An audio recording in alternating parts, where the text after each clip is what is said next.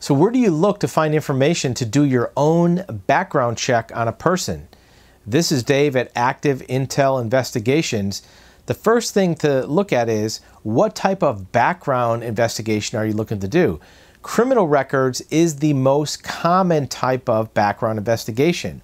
Criminal records, for example, arrests, convictions, and other types of criminal records as opposed to civil, are separated out at 4 different areas. You can be arrested by city police. You can be arrested by state or police or investigators. You can be arrested by a federal level, for example, the FBI or the CIA.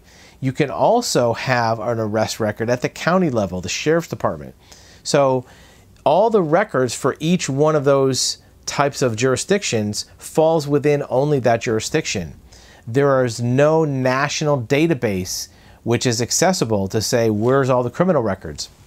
What you have to do is start where that person may have lived, where they may have been arrested, where they may have had convictions, what court system did that occur in, and then look at those records. The good news is all court records are public records. They can be accessible to anybody who is willing to go to the courthouse and look at those records. Some of them are online, but in most cases you want to go in person to get the accurate records. The online records may not be complete. Then there's the other type of background is civil court records. Do you want to be aware of lawsuits that person may have had filed against them? Have they been sued for damages? Do they have judgments against them?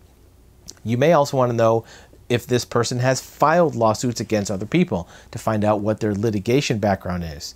You want to make sure as you're looking at these records, whether they're criminal or civil, that you're matching the ID info. You don't want to get the wrong John Smith and think that this person has, a conviction for some type of narcotics or theft or fraud if it's a different John Smith. So you want to match up information from those court records, their address, maybe their date of birth. In some cases, there'll be social security numbers, but in many cases, those are redacted from records for privacy.